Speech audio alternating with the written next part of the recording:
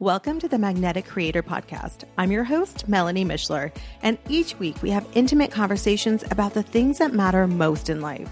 My superpower is helping you remember who you truly are, a powerful, magical creator. I give you proven tools to help you get unstuck and manifest a life that sets your heart on fucking fire. Are you ready? Let's go. Hello, friend. Today on the podcast, we are going to talk about procrastination and how it's really a much bigger issue and problem than just not getting shit done. Procrastination really erodes our self-esteem and it's a robber of our dreams. Now, that might sound a little drastic, but bear with me. I'm going to start off by saying that procrastination is something that I have struggled with for most of my life. I still struggle with it. So this is a totally shame-free zone here, okay? So let me start with a little story. A while back, Andy and I had an employee in one of our businesses who was constantly late. I mean, constantly. And it didn't seem to faze Andy, but I was getting more and more irritated like every time. And one day he said, "Babe, you're getting so upset about this. Why is this bothering you so much?" And of course, me being very dramatic, I'm like, because she made a commitment and her word doesn't mean anything. And when I make a commitment to do something, I fucking do it. And in that moment, Andy hit me with a huge truth bomb. He cocked his head, looked at me and said, "Really? How many times last week did you say you were going to go to the gym, but stayed in bed instead? And, you were going to launch your podcast 2 years ago? How's that coming along?" Fuck, right? He just called me straight out. And friends, I do love my husband for this. I love him for it. So the raw truth was that I was breaking commitments all the time, every fucking day. The only difference was the commitments I was breaking were to myself. I would start off the day with a good plan, and then I would procrastinate until very little got done by the end of the day. It always became really important to organize my junk drawer or to do the laundry when I had really big projects to do. Worse than that, though, I kept pushing off my dreams and my goals by having an idea or starting a project and then procrastinating to the point that it would just kind of eventually withered into the background. I call it quitting quietly. That's what I would do. And what I mean by quitting quietly is there are times when we might set a goal, and then once we start working towards it, we might decide I just don't want to do this anymore. This isn't for me anymore. And then we make a conscious decision to pivot or to change course. That is quitting on purpose, and that's a very, very good reason to quit. But I wasn't doing that. What I was doing is setting goals for myself and then just not following through. And friend, I did this all the time. So let's talk more about this, because a lot of women will come to coaching and try and fix a procrastination issue. They think that if they have someone to hold them accountable, it'll solve the problem. And while we surely can do that, set goals and timelines, and I can work with you every week and hold you accountable, it doesn't really get to the root of what's causing the procrastination. And so what happens is once we uncover the root problem or the root cause, then it really solves the problem on a much bigger universal scale, so that you don't have to have someone holding your hand and keeping you accountable for every project you have. And usually when I'm working with women and we start to explore what's underneath, what's really causing the procrastination, guess what we find? We find fear. It's that not wanting to take risks. It's not believing in themselves.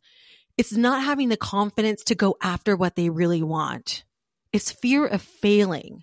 But honestly, what's even more prevalent than fear of failure is fear of success.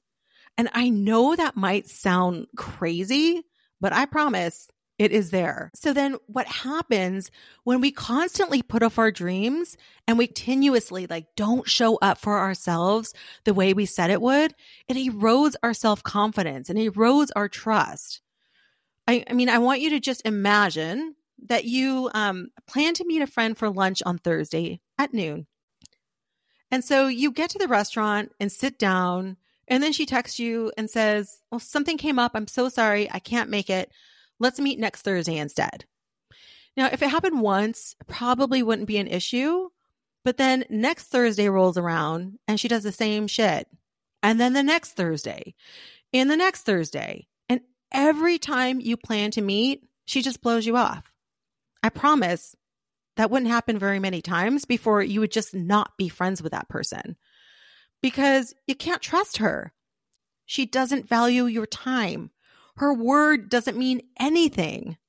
And friend, this is what we're doing to ourselves every time we make a plan and then procrastinate.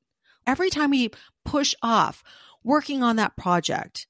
Every time we don't follow through for ourselves. And over time, it really can wreak havoc on the confidence that we have in ourselves. So if you get stuck in procrastination, then there are a couple of easy hacks you can use to rebuild that self-confidence and get wins. The first one is to make it more doable.